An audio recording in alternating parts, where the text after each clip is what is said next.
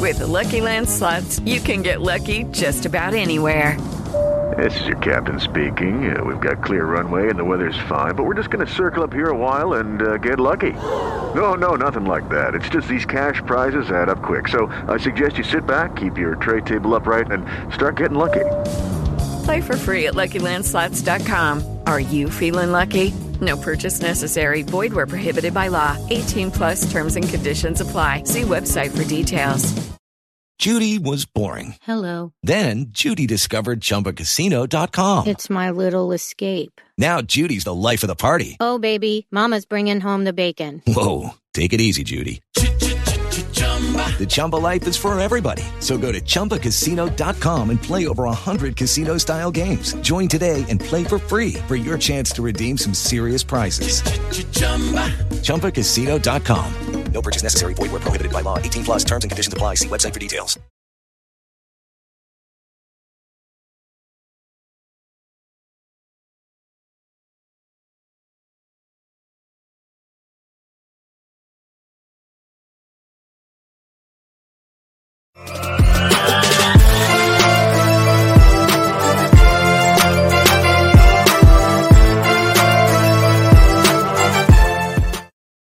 Good evening, everybody, and welcome to Carving It Up Live right here on Twitter, as well as the Carving It Up YouTube channel and the Grid Network's YouTube channel. As always, I am Bryson Carver. Hope everybody had as fantastic a weekend as I had, because, listen, my finals prediction may just be going up in smoke as we are witnessing it happen night after night, or every other night after every other night, and could also include tonight. We could have an NBA champion crowned in Denver, with it being the hometown Nuggets potentially winning their first championship. But honestly, this weekend, the only thing that I really cared about, first and foremost, is that for 2 out of 3 days, I could say, thanks to my Boston Red Sox, the Yankees lose. I felt good. I'm not gonna lie, I know it's June. It was only the first meeting between the two, and Aaron Judge has been out. I understand that, but taking 2 out of 3 off the Yankees, especially last night in extras, thanks to my man Kike Hernandez. He has a knack for coming up with clutch hits. Always has since he's been in a Red Sox uniform. Rafi Devers just torched the Yankees as he has ever since he's been a Boston Red Sox for darn near a decade. So yeah, listen, I had a good weekend. Go Sox. Not sure we're going to make the playoffs this year. I certainly would be content with the playoff appearance, but we took that 2 out of 3 out Yankees. I can celebrate today a little bit. But I'll talk about, obviously, Game 4 of the finals and how it was just, for me as somebody who picked the Miami Heat to win this series, just a gut punch and just kind of a revelation to me. Like, you know what? Denver's just better. I knew Denver, and I even vocalized on the show, even though I picked Miami. I said, I think Denver's a better team. It's just not by the margin that a lot of folks made it out to be. But that was, if there was ever a showcase of that, it was not Game 3 with the 30-point triple-doubles between Murray and Jokić. It was the other night on Friday. I'll talk about that. Obviously, I'll predict Game 5 at the end of today's show. Sucks, man. The NBA season could be coming to an end tonight. It's just, the year flew by. Also going to get into Saquon Barkley, apparently going to hold out a Giants training camp. I get Saquon's perspective, and I'll explain why later, but I also absolutely get the perspective of the Mara family in the front office for not doing so. I'll discuss that later in today's show. I'm on another host of topics. Chris Paul, potential landing spots. Very, very excited. Also, second topic, why Nikola Jokić might be having the greatest playoff run of any potential finals MVP ever. Not talking about any player in the history of the playoffs, because then you'd have to include LeBron's 2018 or AI's 01. Like, taking those out. I'm talking about guys who won finals MVP, and obviously if Denver wins it, it's going to go to Jokić unanimously, as it should. With a win tonight, what do I think that does for him, his legacy today, his legacy all time? I'll discuss that on today's show. We may want to make sure, put an emphasis on may have a special guest stopping by in about a half hour. Not hand to God, I'm not even sure it's going to happen, but we'll see.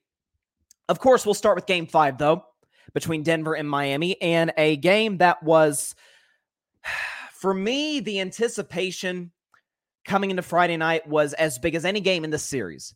Because Game 1, you're like, okay, it's a feel-out game for both sides. Denver took care of business. Game 2, Miami responded the way that they were supposed to respond, stole home court. Game 3, Jokić and Murray were out of this world great. Jokić with a 30-20-10 game. Murray with a 34-point triple-double. Both were spectacular. Denver won fairly comfortably. And I said, coming into Game 4, I said, we've had 2 superstar players in the last 2 NBA Finals preceding this one. down 2-1 with dealing with a lower body injury. And nobody thought that their team could win. I shouldn't say nobody. Many thought their team couldn't win the series. Giannis in 2021 was down 2-1 with a leg injury against the Phoenix Suns and dropped something. I forgot the number. It was like 26, 14, and 8 and had the second greatest block in the history of the NBA Finals on DeAndre Ayton to basically save the game. The next year, my man Steph Curry, down 2-1 with a sprained ankle, sprained foot, whatever it was. On the road in Boston, guarded by the Defensive Player of the Year that season, dropped 43 and 10. Again, both Giannis and Steph, led their teams to those Game 4 wins. Both guys went on to lead their teams to the title, both in 6 games. I said, okay, if Jimmy Butler is truly who folks say he is and who I've said he is, religiously, playoff Jimmy. It's the game. These are the games. You got to validate that. And he didn't. This game for Miami, of the 3 losses at this point, this is by far the most gut-wrenching. Game 1, okay, Denver did what they were supposed to do, right? They got a ton of extra rest over Miami. It was rest, not rust, that came into play. Game 3, okay, yeah, Denver stole back home court, but it's not do or die. It's not, a do or die game. We have to win. Matter of fact, I feel like Denver kind of had to win that game in order to not allow Miami to get the upper hand. Jokić, for the first time, certainly in these finals, dare I say all playoffs long, had a, it's fine. He played okay. By his standards, okay is 23 and 12 with 4 assists. Again, the Heat only held him to 4 assists, similar to how they did in Game 2. Was inefficient, 8 for 19 from the field, was in foul trouble most of the game. You'll take that if you're a Heat fan. Jamal Murray, while he was tremendous, he was like Jokić in terms of distributing the basketball and has been all series long. All 4 games thus far, folks. Jamal Murray with 10 or more assists. He's been spectacular. 12 assists for Jamal Murray, but 15 points on 5 for 17 shooting. So he couldn't throw in the ocean for the majority of the night. And you're like, okay. The super-duper star for the Nuggets, Nikola Jokić, the star player, Jamal Murray, both play well below their standard. But then you have Aaron Gordon. Career playoff high 27, was on both ends spectacular. Could not have been better. I mean, we know what the lob threat he's been going back to his days in Orlando. Obviously, he was traded to the Denver Nuggets midseason about 2 years ago and has really kind of evolved into Denver's 3rd best player. We've always thought it, I guess, just based off of salary and based off of expectations where he was drafted. We expected it to be Michael Porter Jr.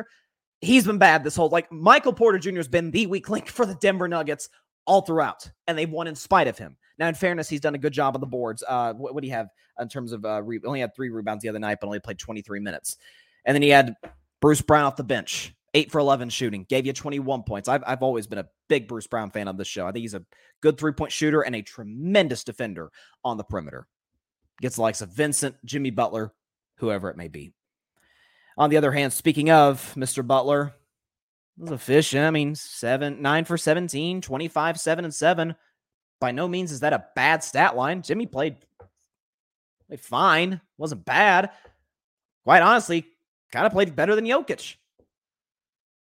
But Miami didn't need fine. They needed Game 5 in 2020 against the Lakers. They needed that 40-point triple-double from Jimmy. I predicted, what was my stat line? I think it was 33, 8, and 7, which came close to the 8 and 7 in terms of the rebounds and assists. I said 33, 8, and 7 from Jimmy was what I thought he would give. I thought that, some of the Miami players, some of the shooters would shoot better for the field, especially from 3. Again, Miami number 1 in these playoffs in shooting the 3-pointer, 32% Friday night. I'm sorry. 32%. You see Miami keeps throwing the zone at Jokić. Again, they're asking him to score. He committed some really careless fouls on the defensive end of the floor that got him in foul trouble to start the 4th quarter. But again, it was Jamal Murray setting the other guys up. It was Bruce Brown knocking down open shots. KCP hit a dagger 3 with about 2 minutes left. You had Aaron Gordon all night, knocking down open looks, being a lob threat consistently for Jokić and Murray. That was as demoralizing a win as you could possibly, or a loss as you could possibly have for the Miami Heat. And as, oh my God, we stole that game if you're Denver. And sort of the flashpoint moment of the series where, like, you know what? One team's just better than the other. There's nothing wrong with that. And I said Denver was better coming in. I thought Miami would have the advantage in coaching with Eric Spoelstra. I thought they had the advantage in three-point shooting, which we know this is a shooter's league today, ever since Steph Curry changed the game. And I thought the fact that Miami has numerous guys in their roster that not only have extensive playoff experience, but have championship experience, championship pedigree. Guys like Kevin Love, Kyle Lowry, Jimmy Butler, Bam have been to a finals. Again, people laugh at this, but the influence of Udonis Haslem still has its effect. They're just not as talented as Denver. Michael Malone, while not Eric Spoelstra, has coached a tremendous series through the first 4 games. And now Denver in a position tonight, obviously, are a 8.5-point favorites. Again, Tyler Hero, according to multiple reports, is going to try to play tonight. He's going to suit up. I don't anticipate Hero is going to have that much of an impact. I could see him being put out there to start the second quarter, see what he's got, maybe run a couple plays for him. But again, he broke his hand just 2 months ago. And I saw him in shoot around today. He doesn't look good. Okay, like the shooting motion doesn't look great. The hand still doesn't look all that comfortable. He's got a big wrap around it. I don't see Tyler Hero having that much of an impact. I could see him playing maybe 8 to 10 minutes. And once the Heat coach is like, okay, he doesn't. It's a last desperation effort. And I don't blame Miami. Your season's on the line. You might as well try it. If Tyler Hero is willing to say, hey, let's see how it works. Maybe I do play well. Maybe I am the boost that this team needs to try and steal a Game 5 winning, extend this series. Maybe, but I don't anticipate that to be the case. So I'll predict this game at the end of today's show. Here's what I will say, though. I don't think if the Heat win, Tyler Hero is going to have a whole lot to do with it. And I think if the Nuggets win, Tyler Hero is going to have a whole lot to do with that. Because every shot the Hero gets with an injured hand is a shot that Jimmy, Vincent, honestly, I'd have Tyler Hero shooting with a broken hand that I would Max Strus right now. He's shooting like 20% on open threes, for crying out loud. Gee whiz. Might have considered benching him. But one team's just better than the other. And if you're Miami, you go into this offseason, regardless of how this series ends. Now, if you win the series, probably a different story. But if you lose tonight, you're like, okay, we blew through Milwaukee, took care of the Knicks, beat Boston in 7 games in a hostile Game 7 environment. And you sit back and you say, okay, we lost to a better team in the finals because they were bigger than us, played in some instances smarter than us, and they have more shot creators than us. And oftentimes we can talk about three-point shooting all we want. And again, there was sort of this thing like, oh, Denver didn't shoot well in Game 3 from three-point range and still won. I didn't think the three-point battle had anything to do with Game 3 whatsoever. It had everything to do with the fact that Jokić was getting everybody involved, scoring himself, and Jamal Murray couldn't miss. And you had Christian Brown come off the bench giving you 15 points on like 7 or 8 shots. Like I didn't think the three-point battle had much to do with Game 3. This one, sure, that was the case, but you also have to have guys that can get their own shot. And outside of Jimmy, a healthy Tyler Hero, Gabe Vincent, Caleb Martin, depending on the night, did they really have that guy? Why do you think the Damian Lillard rumors are just heating up? No pun intended, Miami. Why do you think they were heating up? Because Miami could really use him in the series, a guy who can get his own shot where he wants it, when he wants it. So hats off to the Denver Nuggets. 3-1 lead in the series. Obviously, I have to get I should say annual reminder because the team doesn't go up 3-1 every NBA Finals, but the reminder every year that, hey, no team has ever come back from a 3-1 deficit in the NBA Finals except for one. Yeah. Never. That's the one in my sports rooting life. I'm a Warriors, Red Sox, Tennessee Vol, all Tennessee Vol sports. By the way, go Vols against Southern Miss today. Let's advance to the College World Series. And a fan of an undisclosed NFL team. I will reveal that after the finals, by the way, if you guys have been following the show. I said it came down to San Francisco and Pittsburgh. I've already made my decision. I'll just announce it once the finals are over. That's the one loss that still, as a fan, sticks with me to this day is Game 7, 2016. But I rationalize it with the fact that if we'd won Game 7, yes, would we have had the greatest season in the history of basketball? Sure. But would we have gotten Kevin Durant? Probably not. Now, if we would have, then it's even more devastating. It's like, man, we could have won 4 straight championships. That hasn't been done since the Russell Celtics. So, hey, you can't have it all, I guess, right? I'll take 4 in 8 years. Well, now it's going to be 4 in 9 years with whoever wins this series, and certainly that's increasingly looking like it's going to be the Denver Nuggets. Because I got bad news for Miami. LeBron James is not. He used to play for the Heat. Number 6 is going to be retired. Well, number 6 is already retired with Bill Russell, but an additional number 6 is going to be retired one day with LeBron James. LeBron is not walking through that door. Certainly a prime LeBron. A Miami 2013 LeBron is not walking through that door. So, not a great time to be a Heat fan or a Heat player. But one thing I do know about Miami, they're not just going to roll over and die. I don't see Denver just blowing this thing out and winning by 20. I don't see that. Could I see a comfortable Nuggets win? Sure. Could I see a close Heat win? I could see that as well. Like, I feel like 8.5 is a more than reasonable spread for this game. Okay, so obviously the best player in this series by a country mile has been Nikola Jokic. That goes without saying. He was the best player coming into the series and has only widened that gap as it's gone on.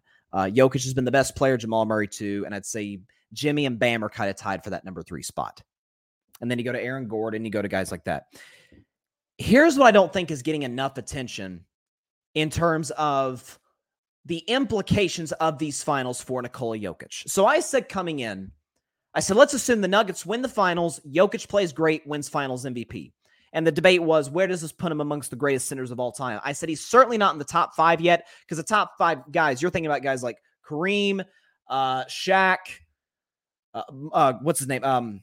Bill Russell, all due respect to the late, great Bill Russell, Wilt Chamberlain, Hakeem Olajuwon. Like, Jokic is not in that class yet. Now, if he wins the championship next year, we're going to have to start talking about maybe Jokic and Hakeem. Now, Hakeem far surpasses Jokic on the defensive end, but Jokic also far surpasses Hakeem on the offensive end. So you're going to have to start having a discussion in that regard. Plus, by the way, you'll have said, hey, Hakeem's 2 championships came when either Jordan was out of a league or was out of shape in the league. Jokic just came in the middle of Steph's prime, and he beat LeBron and KD to get there. Like, you'll have to start having those discussions. And obviously, of course, he has the 2 MVPs to Hakeem's. I believe Hakeem only has 1 league MVP. Here's what I don't think is getting enough attention. Because as far as the best player in the world discussion, anybody who's watched Carving It Up for any length of time and me talking NBA basketball knows that since last year's NBA Finals, I have said Steph Curry is absolutely the best player on planet Earth. To me, that only increased with how he played against Sacramento, the 50-point Game 7, which, until Jason Tatum did it 2 weeks later, was the only one of those in the history of the league. But you guys know, when it comes to best player on the planet, I am I'd say 75-80% of that for me is the old song from the great Janet Jackson, "What have you done for me lately?"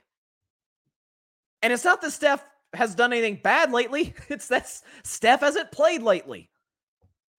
Jokic has, and Jokic in these playoffs is averaging 30, 13, and 10 on 54 from the field and 47 from 3. That's ridiculous.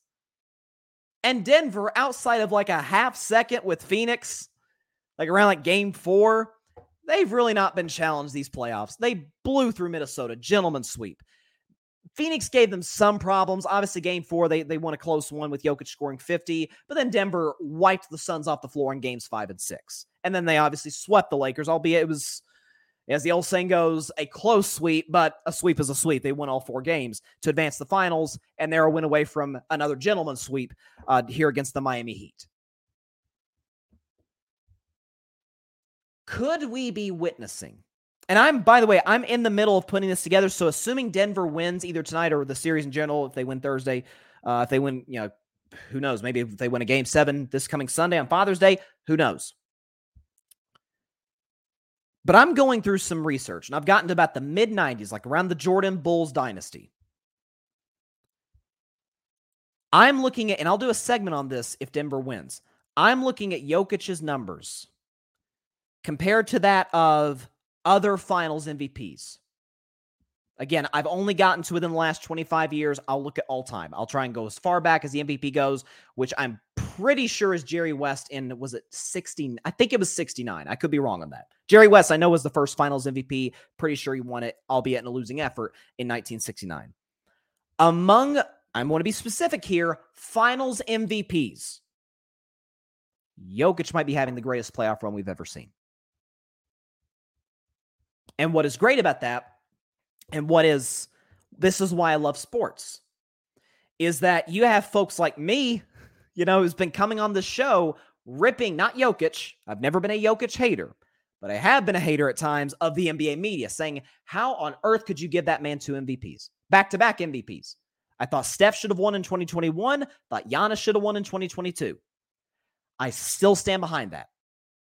100%. I believe Steph was more valuable to the Warriors in 2021 than Jokic was to the Nuggets. That Warriors team, folks, was awful. And in a 72-game COVID-shortened season, the Warriors won 39 games. By the way, Steph missed I think it was 8 or 9 of those, and they went 2-7 or something like that. So they could have won over 40 in a 72-game season. That's pretty impressive for a bad Warriors team. The next year, Giannis was by far the best offensive player in the league, by far the best defensive player in the league, and outplayed Jokic and badly outplayed Joel Embiid and Kevin Durant, for that matter, later in that Bucks season. But what it does say, and I said last week, Jokic, and I've said this coming to these playoffs, I have a top 10 list going into the playoffs, and I have a different top 10 list exiting it after the finals are over.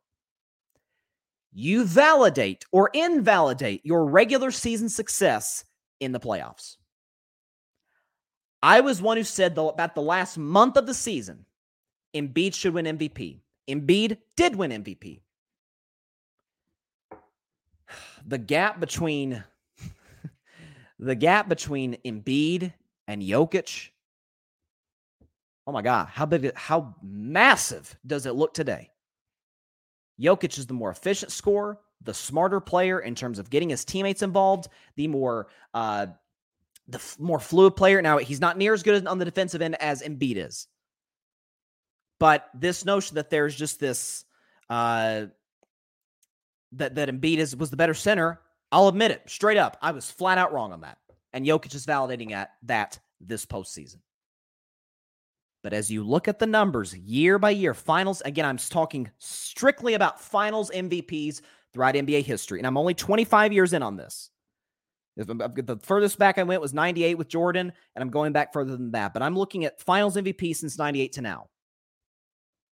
Jokic might, and we'll see what happens tonight, and if the series goes any longer, Jokic might be having the greatest playoff run of any finals MVP in NBA history. Again, thus far, 30, 13, 10 on 54 from the field, 47 from 3. And Denver has, outside of a half second there with Phoenix, hasn't really been challenged whatsoever these playoffs.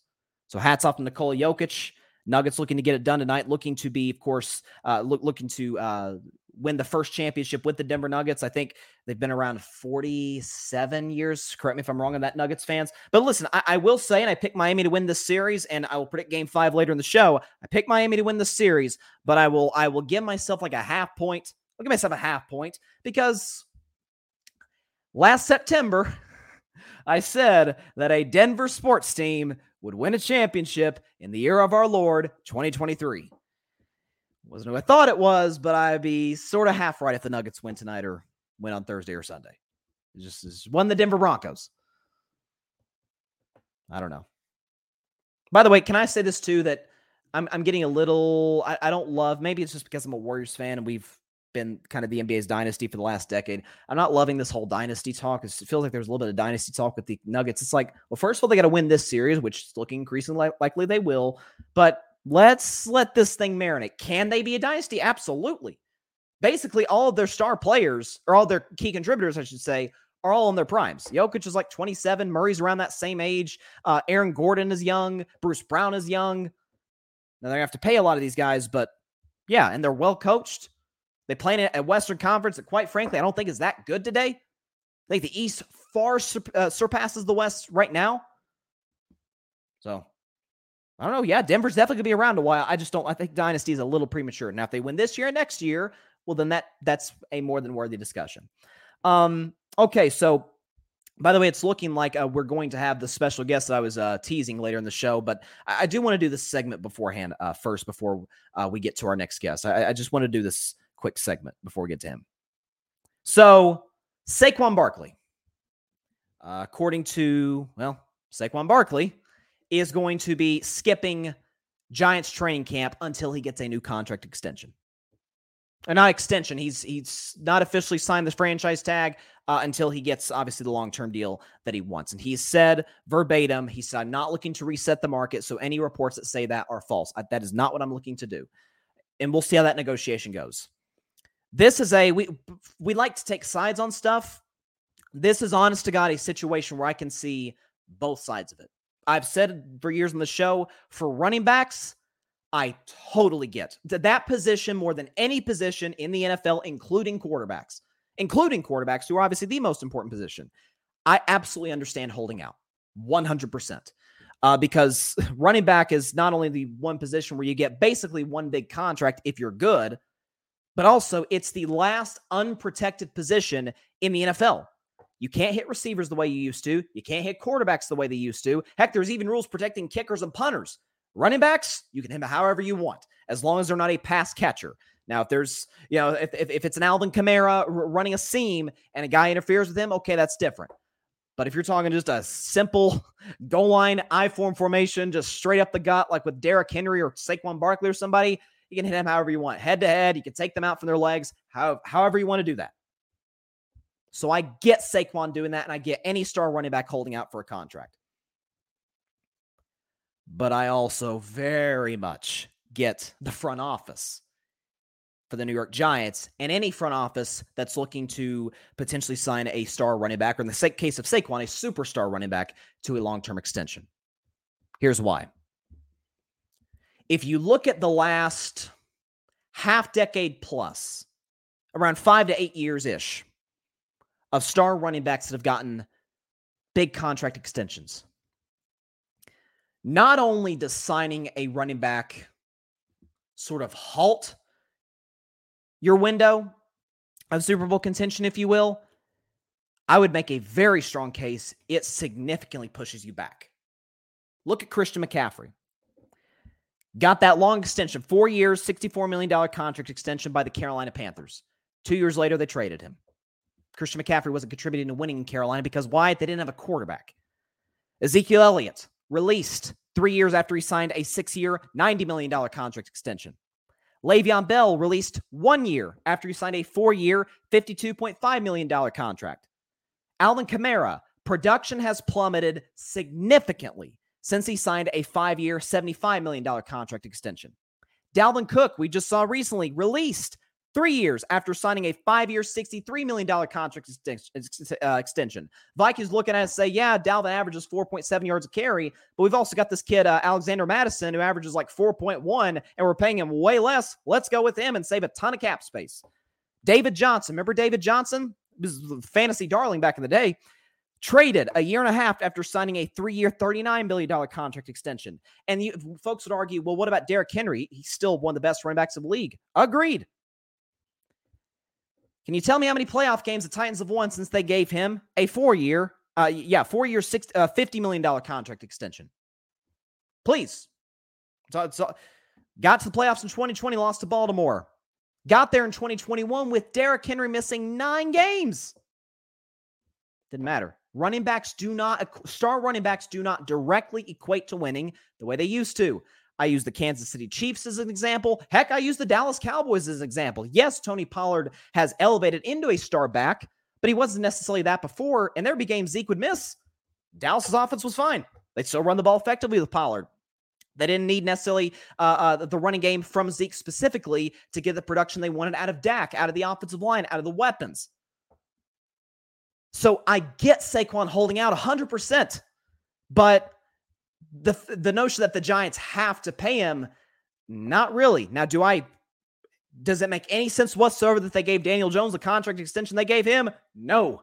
I didn't know 15 touchdown passes could get you basically a 4-year contract that's going to pay on average $40 million a year. Didn't know it gave you that. But yeah, it's I don't get it. I don't get why the Giants would pay him.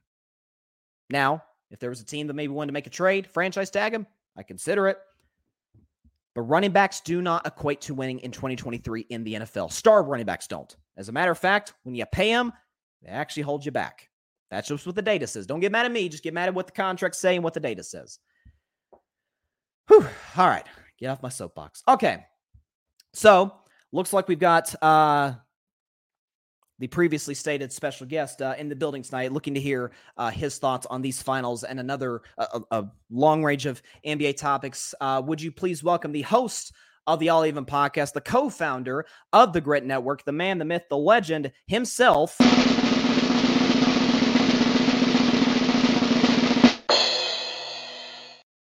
Barry Grant Jr. joining Carving It Up Live. Barry, how are you doing on this Monday?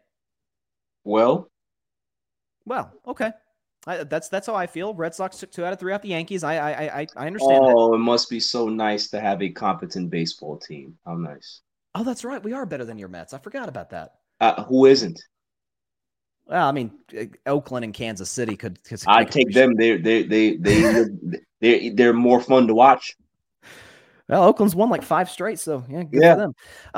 Okay, so to these NBA Finals, though, which has been, again, Game 4 I talked about to start today's show was just a gut punch for me as somebody who picked the Heat because Jokić plays his first subpar game of the series. Jamal Murray, while he was excellent in terms of getting other guys involved, shot a bad percentage from the field, only 5 for 17. But you have guys like Gordon, you have guys like Bruce Brown step up, KCP knocking down big shots. What was your takeaway from Game 4 and through the first 4 games of the series in totality?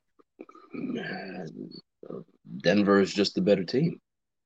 Denver is the more superior team in the NBA. They remind me of the 2011 Dallas Mavericks. Okay. The Dallas Mavericks back in 2011, when you look at that roster, you say, okay, they got some good veteran pieces and stuff like that. This team doesn't really have much veterans, but we're talking about just the depth that they had, right? Where Dirk is the guy, but you had J.J. Barea, you had Jason Kidd, you had Sean Marion, you had all of these guys that contributed. And when Dirk didn't have a great game, J.J. Barea would come off the bench and have 29. Jason Kidd would have a solid game. Sean Marion would have a solid game.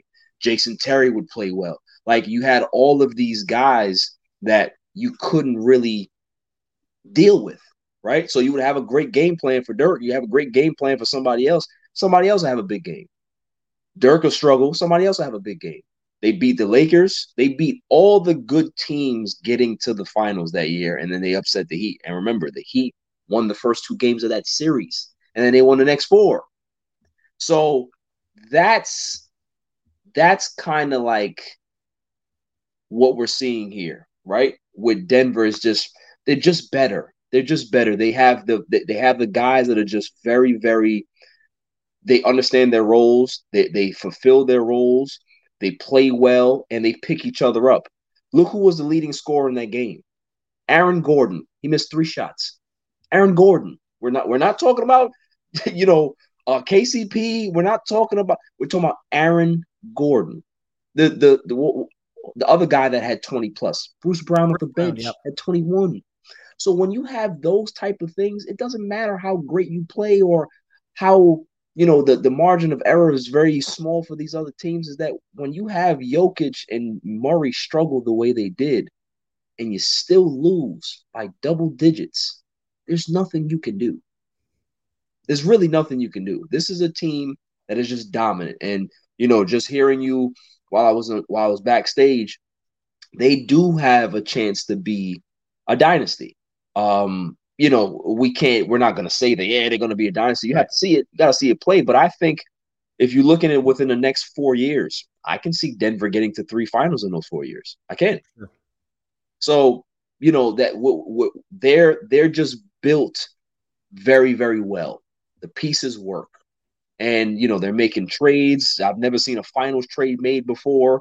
They're still trying to make trades to try to get more flexibility in regards to getting some more younger players on this team and keeping that roster together and stuff like that. They're going to be around for a while.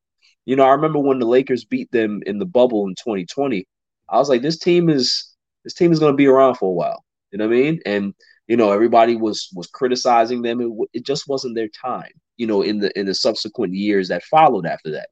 It's their time now, so that's what I took away from it. It's just Denver's time.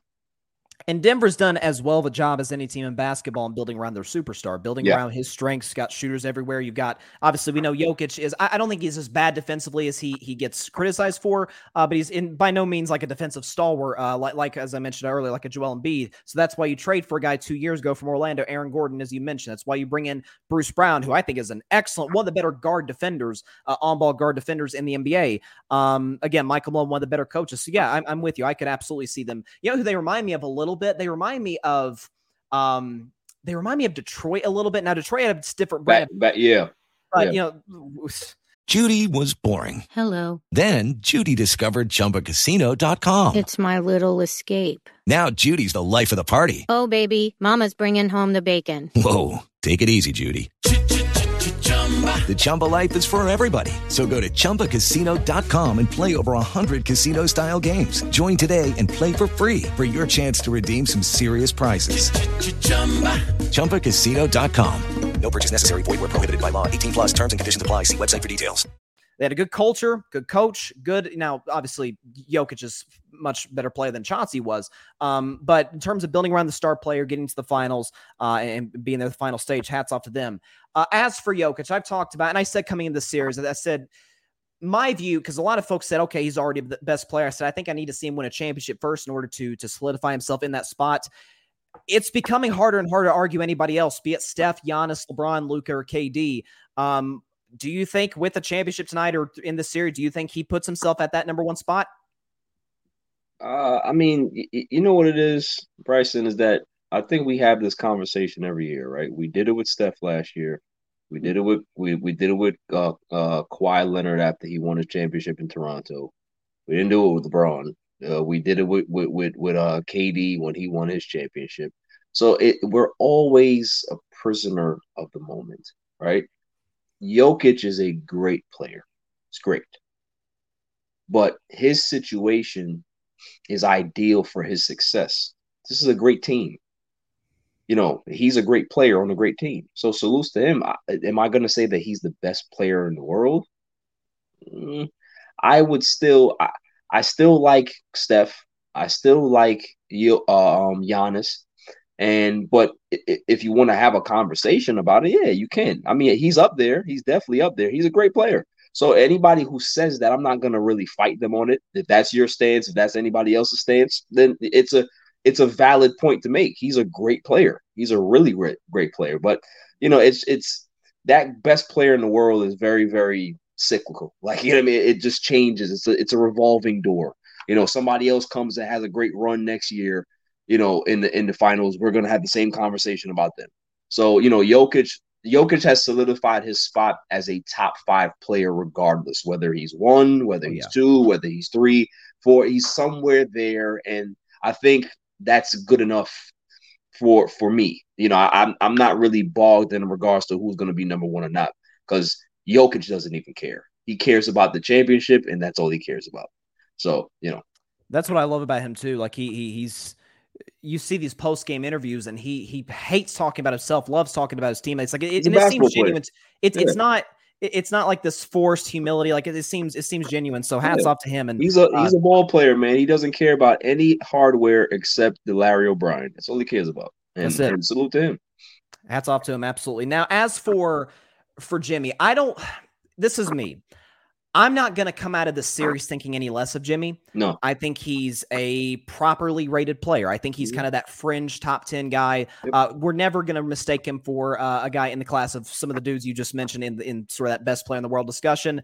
I felt like game 4, I'm not talking about like his overall legacy took a ding in game 4, but I thought in terms of could he emerge in that superstar discussion? Could he sort of put himself in that just by, again, getting this Miami team to the finals?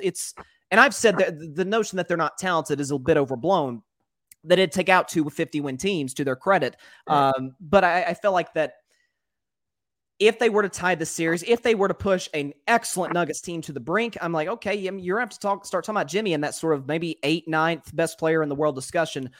How do you feel about Jimmy as these playoffs have gone on? Obviously, I think the ankle has played some factor since the Knicks series.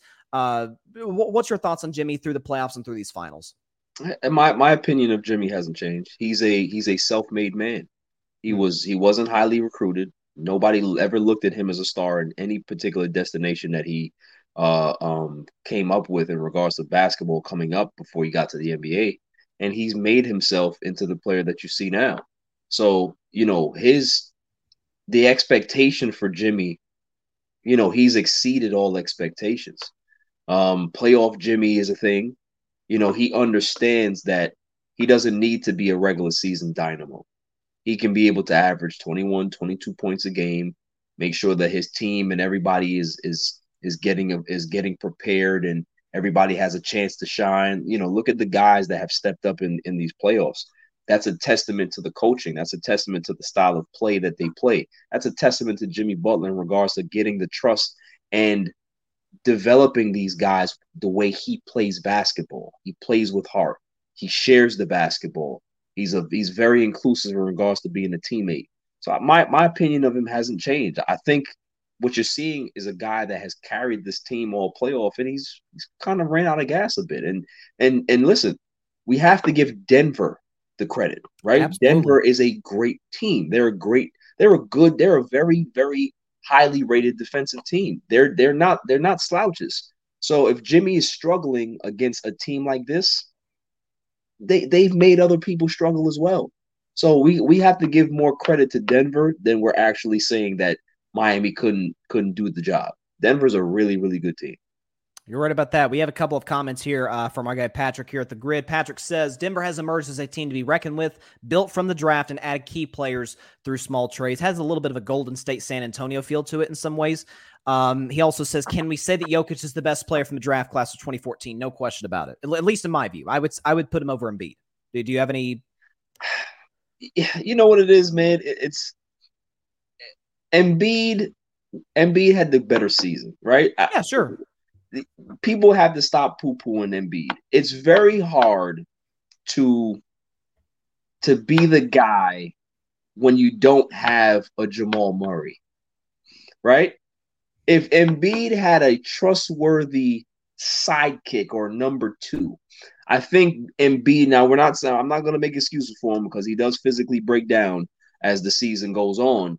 But Jamal Murray is a really, really good player. And Jamal Murray, to me, is better than James Harden. Jamal Murray is better than any number two guy that Embiid has ever played with. So that matters, right? You give Embiid a Dame Lillard, then we can have another conversation. You give Embiid somebody that you can really rely on, because there's no bigger choke artist in NBA history in regards to the playoffs than James Harden. So people are going to look at Embiid and look at him, it came up short again. Yeah, okay. I think his team and his management in the front office came up short for giving him what they gave him. Just saying. I mean, outside of Harden, though, I think that's a pretty good Sixers roster. I mean, now is Tobias overpaid? Sure. I don't know. Look, Maxey is emerging. Yes, I will give you Maxey, right? I will give you Maxey. PJ? Give me somebody else. PJ? No. So you're a PJ hater. No. I'm not a PJ hater, but he's not somebody who you're going to rely on offensively to get you through a playoff series. So that's what I'm talking about. Like when you look at Denver, you look at Philly, look at the offensive weapons that Denver has. I'm not arguing the offensive weapons that Philly has. That's not my argument. It's not from necessarily a winning perspective with Jokić and Embiid. It's the fact that even last year, and I can tell you as a Warriors fan watching that first-round series against Denver, Jokić started out playing horrible the first couple. Yeah. Games 4 and 5, he got whatever he wanted. That game 5, he had darn near 40. Yeah. Embiid tends to have a little James Harden, not as bad as James, but to kind of slowly fizzle out late in these playoff series and break down physically. Jokić doesn't really agree. do that. I agree. I think, and that's why I believe that Embiid, if he decides to stay with the Philadelphia 76ers or he's trying to angle out, he needs to find somebody who's going to be an alpha dog like him, right? So James Harden is not that guy, right? Jokić is a very humble guy, but his game is an alpha game, right? Jamal Murray, he's very boisterous. He talks a lot of garbage, right? But he has an alpha game. So that they complement each other on the court. Embiid needs to find that. And I think you're going to see him possibly crack through and get to a finals. Will he win a championship? I have no idea. But I think, the comparison of Jokić and Embiid, it's, obviously if you want to put in Jokić here, I have Embiid right here. Like, you know what I'm saying? Those skill sets are very, very unique. You know, Jokic is like, you know, he's the slow version. I call him Turtle LeBron, right? Like he's the slower version to Braun. He has some bird in him. You know, Embiid has a unique skill set as well. They're very unique players, man. So I don't necessarily, you know, it flip flops for me who's better and who's not. You know, Embiid has had great 3 years. So has Jokic. Jokic is going to end up winning a championship in the Finals MVP, and Embiid's still searching for his. So I'm glad you mentioned LeBron, and Michael Malone will probably get mad at us for bringing up LeBron's name, you know, during the NBA Finals. But he needs to get over himself. I know we talk about anybody with the Nuggets, man. He just right. loses it. But he might mention LeBron at the parade, man. Like, get over it. Bro. He might. Like, you guys are Denver Nuggets. People love you in Denver. You're not a national story. It's just they're going to be one of those teams. They're going to win a championship, and then by Friday, it's going to be what's next, the draft or whatever's next. Kind of like Milwaukee 2 years ago. Yeah, exactly. Milwaukee won the championship, and people were just like, okay, on to the next. Like it's sorry, but not sorry. That's just the way it is. When you're not a primetime place like Golden State or the Lakers or New York or some place like that, you're not going to be in the national headlines that long. It's just not going to happen. The reason I brought LeBron's name is I just wrote this down the other day, and I'm glad you brought this up. Because I saw this, and you mentioned us being sort of prisoner of the moment. Is Jokic the best offensive player in the league? I don't think so. Yeah. He's certainly in the discussion. I would give him that number 1 spot, but the folks are saying that a lot because of his ability to get those involved. He's obviously averaging a high number of assists, always have. Here's my question to you, because you're a bigger LeBron fan than even I am, and I think he's the GOAT. How come we never mention LeBron in the best offensive player in the world discussion when he was averaging not quite the assist numbers that Jokic was, but darn close? I was thinking about that. I was like, wait, that doesn't make sense. You know why? You know why? Because there's always there's this public.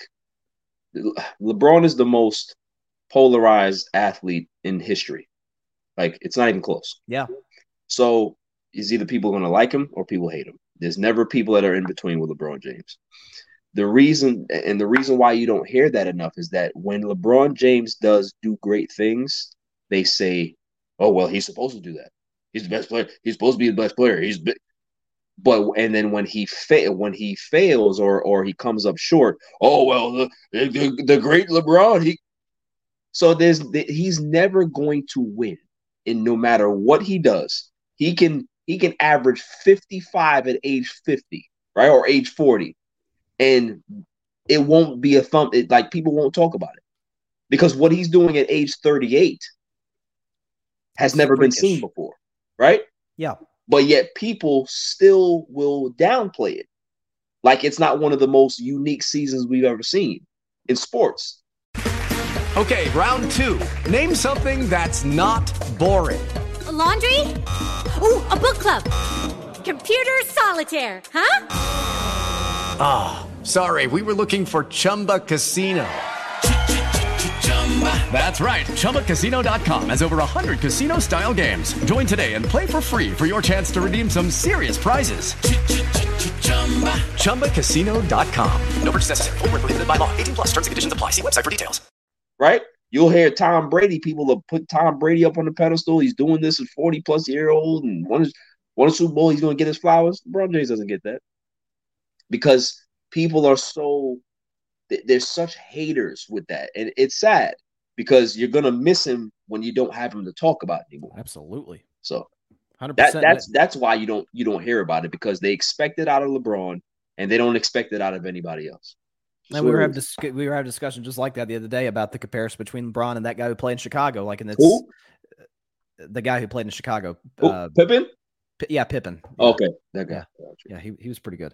All right, so I actually did want to ask you though about the Lakers because I never got a chance to have you on the show after they lost the Western Conference Finals. My take has always been that I don't think this is an offseason to necessarily panic if you're the Lakers. Again, I think now would I consider, and I've said for 2 years, would I consider moving AD for a potential Damian Lillard, make him sort of your number one offensive option with LeBron getting up there in age, make Mo Bamba your starting center, bring back a JaVale McGee as your backup. I think in order to get size, that's what I would do. Now, will you be as good defensively? No, you won't. Anthony Davis is one of the best defensive players in the world, but you're not going to get that up and down. I mean, listen, I call him I call him Coin Flip Davis for that very reason. Listen, the meme that you send me all the time, it makes me laugh every.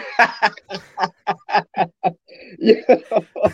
It makes me laugh every time you send it to me, man. I swear, that's a good one. But that's who he is. But again, you have Austin Reeves, who's getting better. You'll see if he can bring back Dennis Schroeder. I would certainly attempt to if I'm the Lakers. D'Lo's probably gone after his poor play in the conference finals.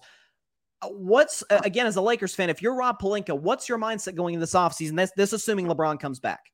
Well, all reports I'm hearing from my sources and my inside sources, yes, I do have inside sources. Oh, okay. Is that LeBron James is coming back. Like okay. There's not gonna be, he wants to be in LA. He loves the Lakers. It's one of those things where, this Lakers season felt like 3 seasons in one.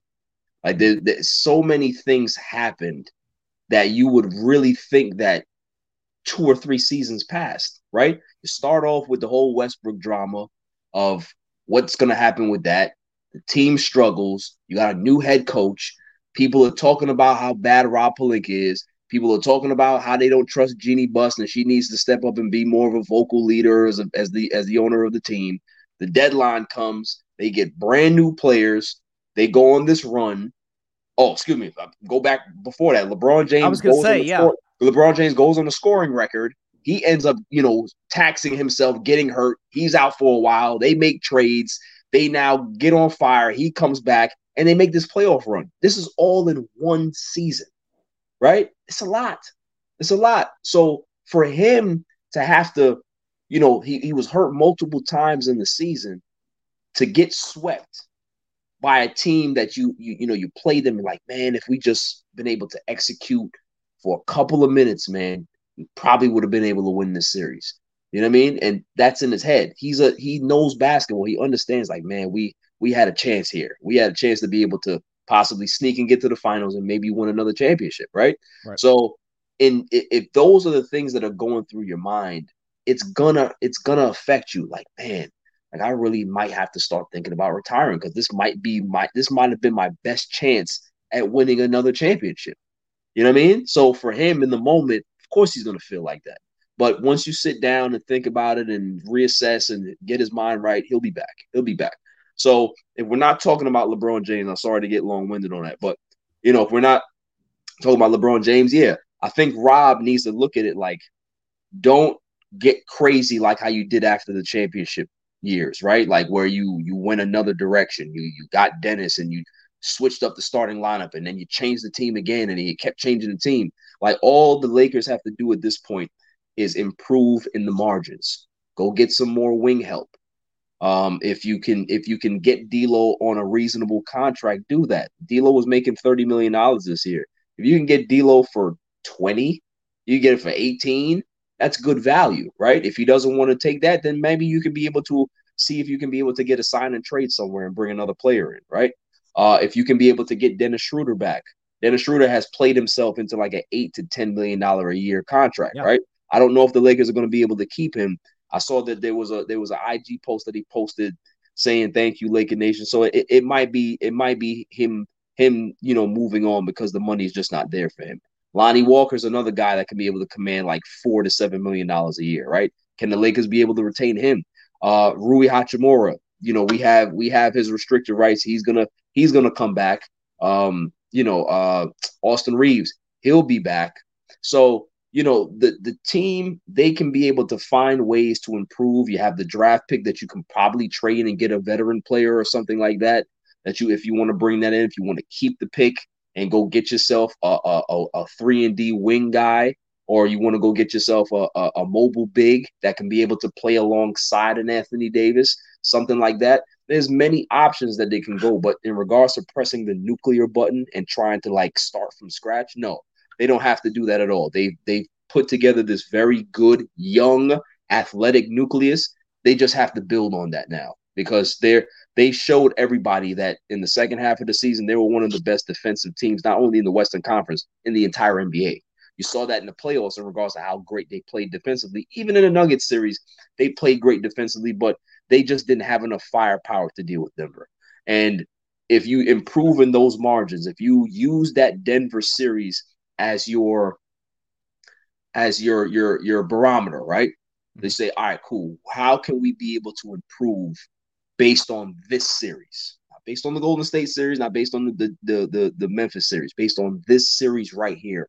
How can we improve? What players can we be able to put in this situation and have them succeed, and we have a chance to be able to win?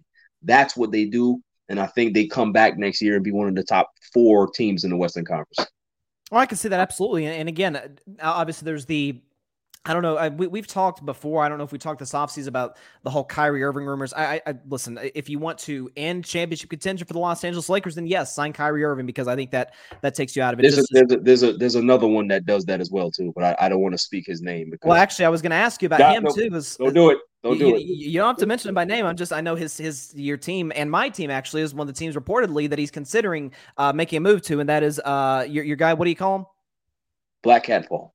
Black Cat Paul, yeah, Black Cat Paul is reportedly considering the Warriors, Knicks, Lakers. Now, I said on Instagram the other day, I'll say on today's show that I'd be fine with bringing Chris Paul in, but on a massively reduced salary and coming off the bench. Now, would I take Chris Paul over Jordan Poole? I take you over Jordan Poole, Barry. So it doesn't matter. Where do you think CP3 ends up? Because there's still a chance he maybe could come back to Phoenix just on a reduced salary. Yeah. So I'm sure you watched my show over the weekend where, I almost broke down in tears because I can feel it. This is why I don't want to speak too much because the basketball gods have a very, very strong sense of humor. I think the most ideal spot for him is Boston. I agree. I think Boston works because when you look at that Boston team, I've said it for about 4 or 5 years now. However long Tatum has been in the league with this particular group, right? Marcus Smart is not a championship point guard. No. And you should not be putting Marcus Smart in that situation to help you win, right? That's the problem, is that they don't have a natural true point guard. You put a Chris Paul there, you can be able to have Chris Paul put the same numbers up and have some decent backups behind him in regards to, because you don't want Chris Paul playing 30-plus minutes anymore. You want him to anywhere between 25 and 30. You can be able to have that Boston team have balance now instead of having a Marcus Smart who's never been an efficient offensive player. You look at his numbers, he barely shoots over 40% for his career. He's had years where he shot in the 37%, 38%. That's not a guy that you can rely on as an efficient basketball player in regards to being a point guard. When Tatum and Brown are having good games, and you can't get any more offensive firepower, this is why they fall into problems. This is why you see Jason Tatum force the issue and have bad turnovers. This is why you see Jaylen Brown force the issue and have bad turnovers, because you have Marcus Smart out there who's not a viable offensive option, and he's not a viable point guard option either to be able to set people up and get people in spaces where they're comfortable. They need to go get themselves a pure natural point guard. I understand that Chris Paul is 38 years old, but he will do worlds of good for that Boston team. And also something too, I think that's a big reason, by the way, that they traded for Malcolm Brogdon last year. And he's more comfortable coming off the bench. And he's a very different player than Chris Paul. He's a better 3-point shooter the whole bit. And so if you have that sort of change of pace guy who probably does play higher minutes than CP3 does, especially come playoff time. It's a great balance. Picture yourself wrapped in its softness. Whether you're enjoying a captivating TV show, gathered around a crackling campfire, or cheering for your favorite football team, Minky understands your fall cravings. Our blankets are tailor-made for those heartwarming autumn vibes. With a variety of colors, they're perfect for complementing the hues of fall, as well as showing off your team pride with their vibrant team colors. And the best part? We've got sizes for the whole family, ensuring that everyone can experience the joy of cozying up in Minky's embrace. This fall, let Minky be your companion in creating unforgettable moments. Wrap yourself in comfort, share love, and relish the essence of the season. Minky Blankets, where warmth meets love in every color for every moment. Fall into one of our Minky Couture stores or visit us online at minkycouture.com. I'm with you. Great balance thing. It makes all the sense in the world. Finally, because you're going to be on the Grid NBA Draft live reaction show, I guess next week, you, me, Bear, Mike Guido, who's, kind of our draft guy, is going to send us, I'm sure, a massive scouting report one day or another. I saw the report today that the New Orleans Pelicans are reportedly considering making a deal with the Portland Trailblazers to get the number 3 overall pick, and assuming everything goes through, take Scoot Henderson, who you're really high on, with the number 3 pick. From New Orleans' perspective, from Portland's perspective, because obviously there's the Dame situation going on alongside of that. How do you think this affects New Orleans if they get Scoot? And because you'd think they'd have to probably give up Zion or Ingram. And if it were me, I'd do Zion. He's got other things to worry about, obviously. But what's your thoughts on that?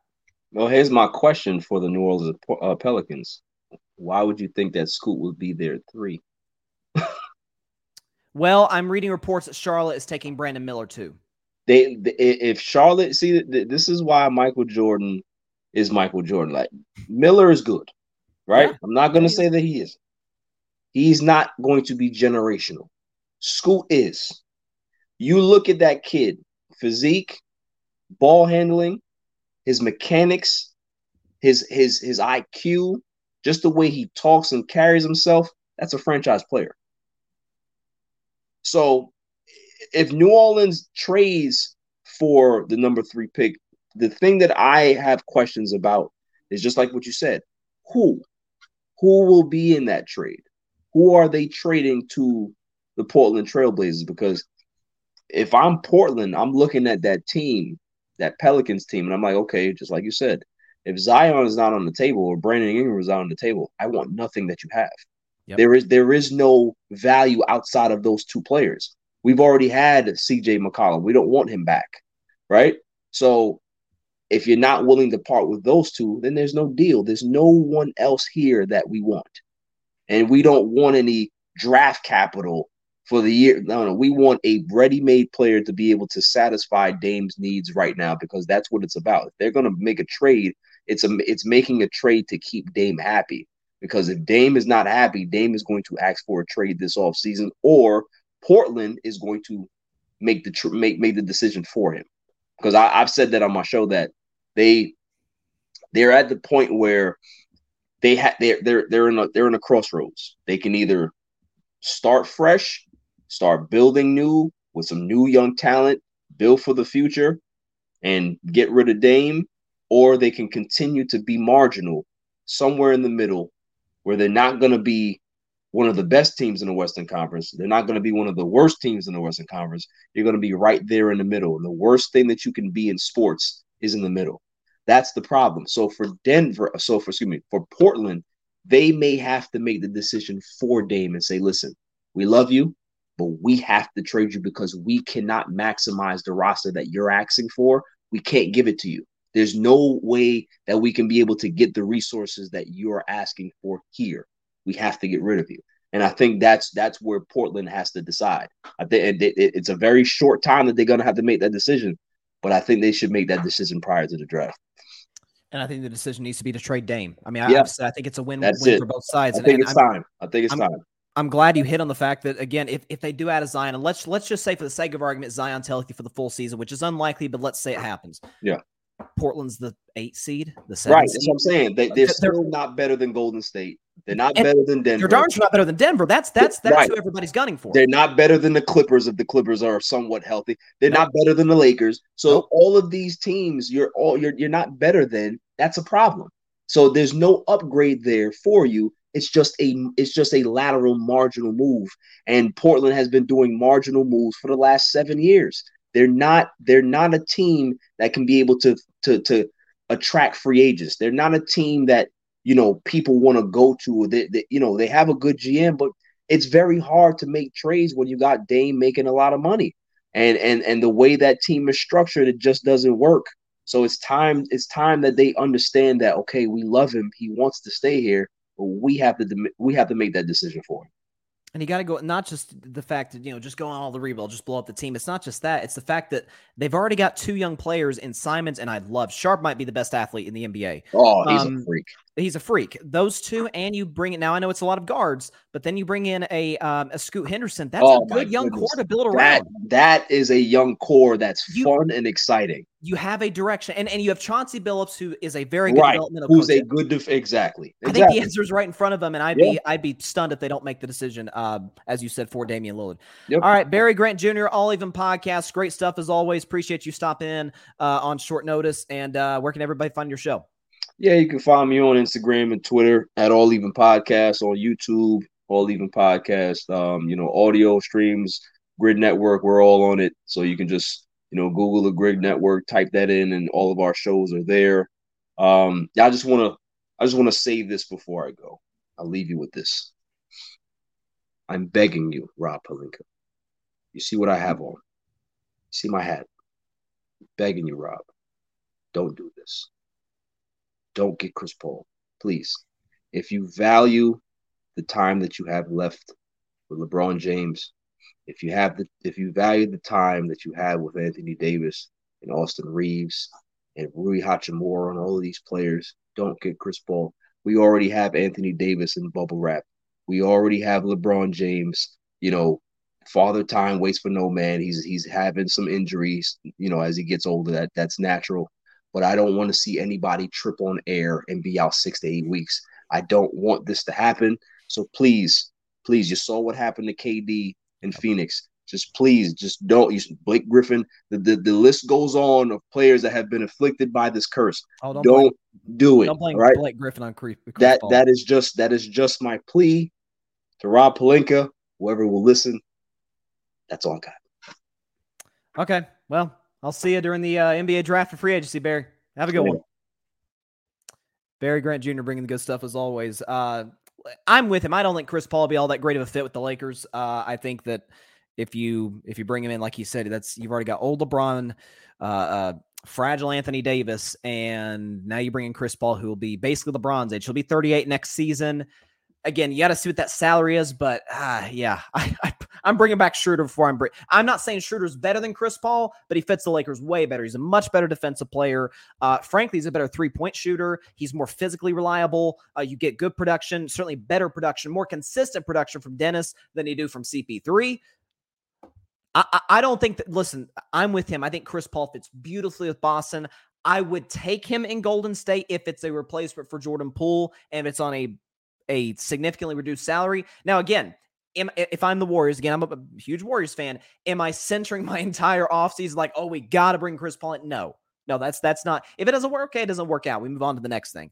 It's not like Kevin Durant in 2016. Like, oh my God, we have a chance to get this dude. Like we've got to put in all of our resources. It's not that. By the way, I saw a report today in, I think it was Bleacher Report, or no, it was in The Athletic from Anthony Slater, who does a fantastic job covering the Warriors, that was saying that they are, I forgot the language that he used. He said that they're not actively shopping Jordan Poole. And there was reports saying the front office, the higher-ups are sort of hoping that Draymond and Jordan Poole can coexist next season. Can they be in the same room together? Sure. Yeah, I think so. I mean, it seemed like they made some strides after the incident in training camp last year, but do I think it's going to be beneficial to the Golden State Warriors and trying to get back to that championship level? No. I've been very vocal about that with Jordan Poole. I think he's and listen, I've been consistent on this. I was a huge Jordan Poole supporter. This is why it hurts me. Because when Jordan Poole was drafted in 2019, everybody's like, oh, I remember one guy in CBS, this is the worst pick in the NBA draft. I said, you crazy? Because I remember him I was like, oh, this is the guy who hit the buzzer beater against Houston in March Madness the year before. Like, okay, he's a good shooter, can handle the basketball. Like, I think that it's a good culture to sort of develop him slowly, bring him in. He had a really bad rookie season, he went to the G League his second year, came back and was a different player. I was like, oh, shoot, this could be our sixth man for the future. Year 3, I thought should have been most improved player or sixth man of the year, one of the two. I think he started too many games to be in the sixth man of the year discussion.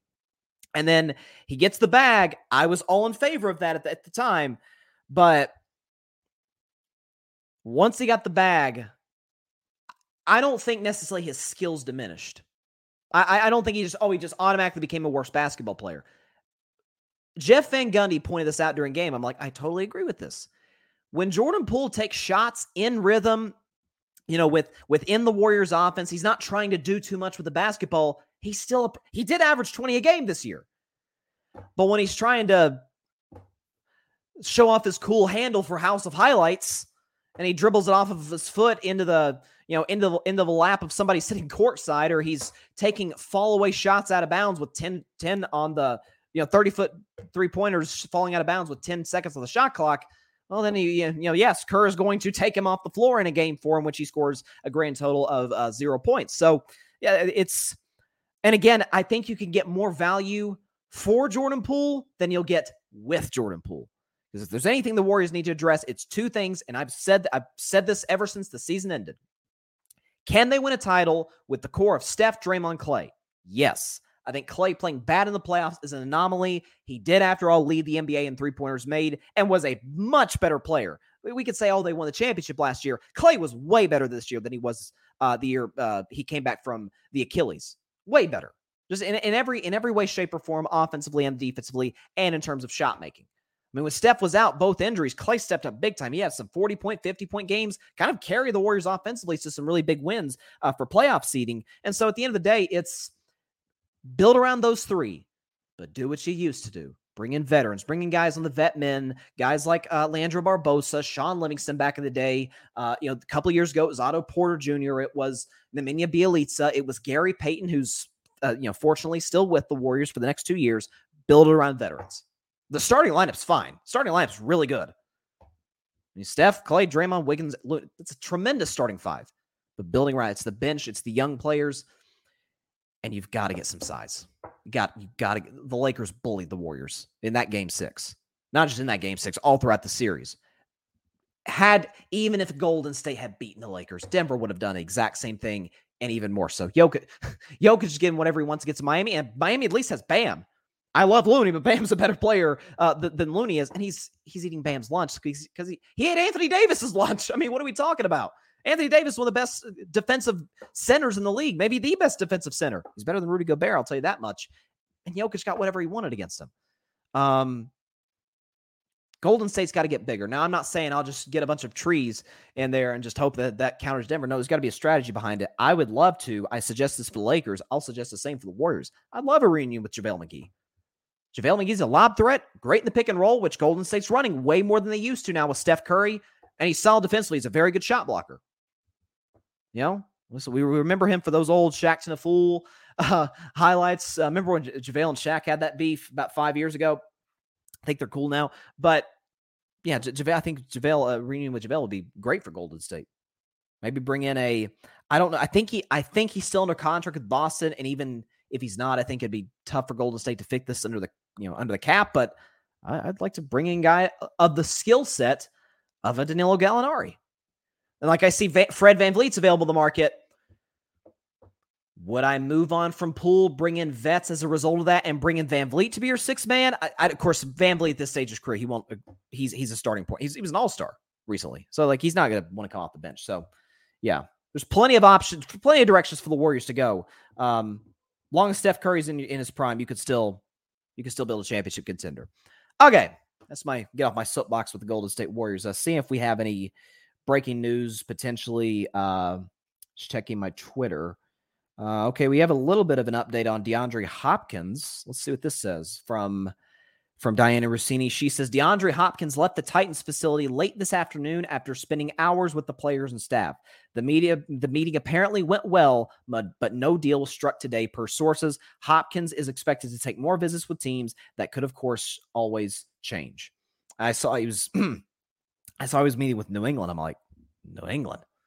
You could play with you could play with Patrick Mahomes, Josh Allen, or Lamar Jackson, and you might choose Mac Jones. Yeah, listen, I mean that would be, you want to talk about career suicide, and that's the thing. Hopkins, outside of 2 years with a prime Deshaun Watson, has never gotten great quarterback play in his life in the NFL, and now he wants, man. If he goes to New England, will New England be better? Yeah, of course they get DeAndre Hopkins, but will it be all that great for Hopkins' career in terms of wanting to play in big games and being on television? No. Man, he should be cut from the league if he chooses Mac Jones over Mahomes, Allen, or Lamar. Those are the top 3, by the way. I said Kansas City needs him the least, Buffalo needs him the most. Baltimore, it's a healthy medium where they could definitely use, who couldn't use DeAndre Hopkins? But you pair him with Odell. You pair him with, I think Zay Flowers is going to be so good in the NFL. I think he's a great fit with Baltimore. And you've got Mark Andrews, and Lamar's in for the long haul, and you got J.K. Dobbins, and you got a great offensive line, and you got a great defense. Like, Baltimore, to me, is a top 3 team in the AFC next year, if Lamar's healthy, and that's the question. And there's a lot of candidates for that 3s. Obviously, Kansas City's the team to beat, but you have to talk about. I'm not that high on Buffalo coming into the season. I really like Jacksonville, really like Baltimore. So we'll see. There's some really good teams. Denver, I don't think is going to be a championship contender, but as I've said for the last couple weeks, Russell will be better next year. Russell cannot possibly be better or be worse than he was this past season, not just with Hackett gone, but with Sean Payton in. Sean Payton makes every quarterback he pairs up with better. So I think Denver will be a playoff team this year. They may steal a playoff game, but I don't think they're a title contender. By the way, Tim McMahon just tweeted, Eric Spoelstra on Tyler Hero. It's all hands on deck. We're going with our normal rotation, and we'll see how things play out. Okay, so that sounds to me like, okay, Hero's going to dress. If things get out of hand, we'll bring him in. Like, if Miami opens this game, and I'm like literally a minute away from starting my prediction breakdown game 5. If Miami wins this game, or not wins this game, I'm sorry. If they say they go up 10 points going into the second quarter, let's just say that for the sake of argument. Do you bring Hero in? Like, it's kind of like, if it ain't broke, don't fix it. Yes, there's the potential reward of, we bring in Tyler Hero, he plays great and extends the lead, but he's also a liability defensively. And with that broken hand, how effective is he going to be, not just in terms of shot making, but off the dribble as well? Because that's also what makes Hero such a good offensive threat. If you're down 10, I mean, yeah, you might as well try bring Hero in, but it's all going to be dependent. What I read from that with Spoelstra, it's all going to be dependent on how this game starts for the Heat. So I think it's appropriate. Let me go down here and get the background music. Turn it down a little bit. Hang on here. Let's get the background music going for predictions for tonight's Game 5 of the NBA Finals. All right, so in tonight's Game 5, we could have an NBA champion crowned. I wish I didn't, outside of Denver Nuggets fans, think I speak for all NBA fans saying I hope the series, it doesn't end tonight. Certainly most series, you don't want to see it end this early, but that very well could be the case. Denver Nuggets could win a title tonight. They are big 8.5-point favorites. My graphic here that I'm going to show when I make my prediction says Denver minus 8.5. The line has actually went down to Denver minus 8. It was up to Denver minus 9 earlier in the day, so I guess the Tyler Hero return has some impact on that. I don't know. But listen, as I said earlier in today's show, and I'm glad Barry brought up the fact that, look, some of this, Miami not playing well in Game 4 despite Jokić having a subpar game and Murray not shooting well from the field. Some of it's just Denver's deeper, bigger, longer than the Miami Heat are. And some of this is Eric Spoelstra. This is why he's playing Hero tonight. He's sort of running out of horses. I mean, at this point, I would take Tyler Hero over a Max Strus who's shooting 20% on wide open threes. That's a stat I saw from ESPN yesterday that made me want to throw up as a guy who picked the Heat. It just really upset me. But here's what I'm looking at. If there's any team, especially in the NBA Finals, there's any team that's, if they lose, going to go down swinging, it is these Miami Heat.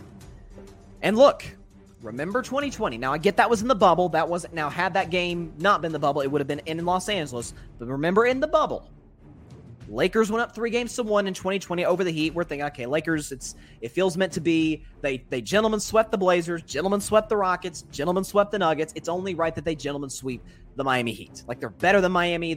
LeBron was been amazing. AD's been amazing. They're going to take care of Miami tonight. And I remember watching that game. It was one of the wilder final games I've seen. Jimmy Butler literally puts Miami on his back, drops a 40-point triple-double. It actually is the game where you see the meme where Jimmy is just dead tired, leaning over like the railing behind the basket, just exhausted because he had just gotten fouled on a play. And Miami, by the skin of their teeth, despite a LeBron, I think LeBron also had a 40-point triple-double. Skin of their teeth, survived Game 5, but then just got it handed to them in Game 6, and the Lakers won the championship. Could I see that happening? I could. Miami, I did, after all, go into Denver, win Game 2, despite Jokić going for 40. Here's what I'm looking at from Miami's perspective. play the exact same game plan you did in Game 4. Sure, some adjustments here and there because that's what Spo does because he's one of the best in the game. Exact same game plan where, yes, Jokić got in foul trouble. That's partly why his numbers weren't all that impressive, at least as much as they have been earlier in the series. If Aaron Gordon and Bruce Brown are the reason you don't win the championship, then you shake the Denver Nuggets' hands and say, guys, you were better than us. Congratulations, go celebrate. Like, that's all you got to do. But I'm rolling with the formula that won me Game 2. I'm rolling with the formula that defensively put you in a position to try and win Game 4. I'm going down swinging with that. So we'll see what Bam does one-on-one against Jokić. Again, Jokić didn't play well by his standards in Game 4. No doubts he's going to come out swinging, not from a scoring standpoint, but trying to get others involved. I could see a scenario in which Denver gets hot. Maybe Miami keeps it close, and then Jokić kind of finishes them off at the end. I am a big, and I said this during the Eastern Conference Finals. Remember, I picked the Celtics to win in 7. And then after Game 3, when the Heat went up 3-0, I said, and I went on this show and issued a genuine, heartfelt apology to the Heat fans, to the Heat organization, and Heat culture as a whole. I said, I believed in you since February when nobody thought you could go anywhere. I said, you are absolutely a championship contender, even more so than the Philadelphia 76ers. I think it's safe to say that materialized into what it is today. They are, after all, in the NBA Finals. And I said, going into that Game 7, when Boston tied the series up, I said, okay, you could say I'm in a win-win scenario, but I'm also in a lose-lose scenario more so. If I pick Boston, I will have been right on the money with Boston in 7. But I also will have totally went back on my apology to the Heat and went, actually, no, I was kidding. I'll go with the Celtics anyway. If I pick Miami, I ditch pick integrity entirely. I went with Miami, and they smoked Boston in Game 7, so I felt a little bit better about that. I'm in a bad spot tonight, too. Honestly speaking, am I confident that the Nuggets are going to win Game 5 tonight and win the championship? I'm very confident. But do I believe in pick integrity? With every freaking fiber of my being. I will go down with the ship. I will take the Miami Heat to win tonight's game 109-108. Jimmy is going to have his best game of the series. He's going to need guys like Duncan Robinson and Gabe Vincent and Caleb Martin to step up for him. Bam is going to have to fight his hardest against Nikola Jokić, and they're going to have to pray to God that Denver misses open shots. Well, they don't have to pray that Michael Porter misses open shots. He's done that all series. This is, by a country mile, the least confident I've ever been predicting a finals game. But again, I believe in pick integrity with every fiber of my being. When you make a pick, you go down swinging.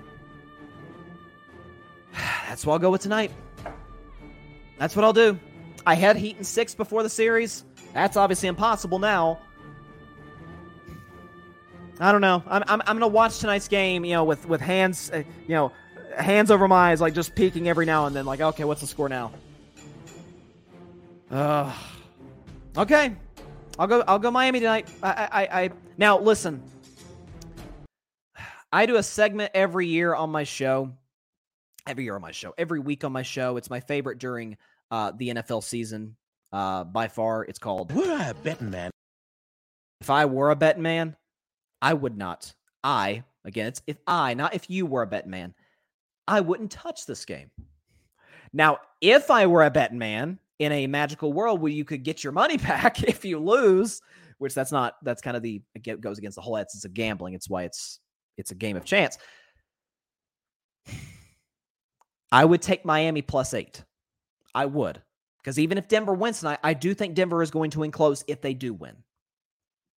Because Miami's not going to just fade in the distance, fade in the background, and just roll over and die. Could they in Game 6 after, kind of like 2020, where they expend all their energy into trying to prove the world wrong and win Game 5, and then they just get rolled in Game 6? Sure. I mean, Denver has won, 5 straight? Yeah, 5. Denver's won 5 straight road games. No reason they couldn't win 6 straight if it goes to Game 6. Pick integrity. And not just that, loyalty to Miami, because I've been loyal to them all season long when nobody else has.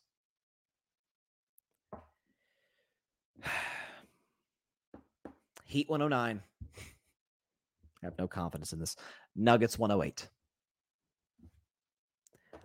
I hope I'm right, and I certainly hope we have a Game 6 just for drama's sake. We'll see. I'll be talking about Thursday. I will say this, though, in all seriousness, before I get out of here. I will be on IG Live after the game is over tonight, whenever the game ends at 11 o'clock. I may, it depends on where I'm doing. It depends on whether or not Denver wins or not, because I'll want to watch the trophy ceremony and all that, see the finals MVP is. It's going to be Jokić if they win. But watch all that, then go on IG Live. So stay tuned for that. It'll be after the game ends. If Denver wins, it'll be after the trophy ceremony. And then I'll go on IG Live later tonight to react to the game, react to the series in totality. So be there for that. Follow me on IG at Carving It Up Podcast to see the live. All right. I really hope I'm right on this, but I have a really bad feeling that I'm not going to be. That is all the time we have for today's show. Appreciate everybody stopping by as always. Be sure to catch Carving It Up Live on Thursday at 6 p.m. Eastern, 3 p.m. Pacific time on Twitter, as well as the Carving It Up YouTube channel and the Grid Network's YouTube channel. And be sure to like, share, comment, and take 2 seconds out of your day. Hit that big red subscribe button. It helps the channel grow exponentially. And be sure to go subscribe to the Grid Network.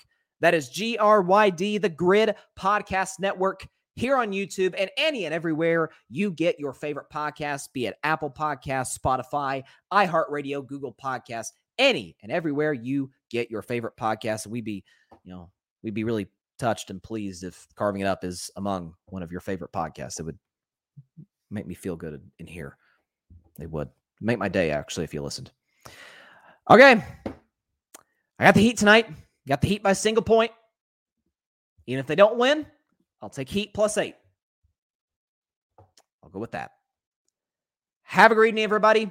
Enjoy the game tonight. I'll see y'all on IG Live when the game is over, or if Denver wins, when the trophy ceremony is over. God bless you all. Peace out. Oh, by the way, call your local state representatives and senators. Demand change for gun violence. We got to do better on this, guys. Come on. Thanks so much for watching the show on YouTube. Be sure to click that big red subscribe button and go check out the other clips and full shows of Carving It Up Live. Have a blessed day.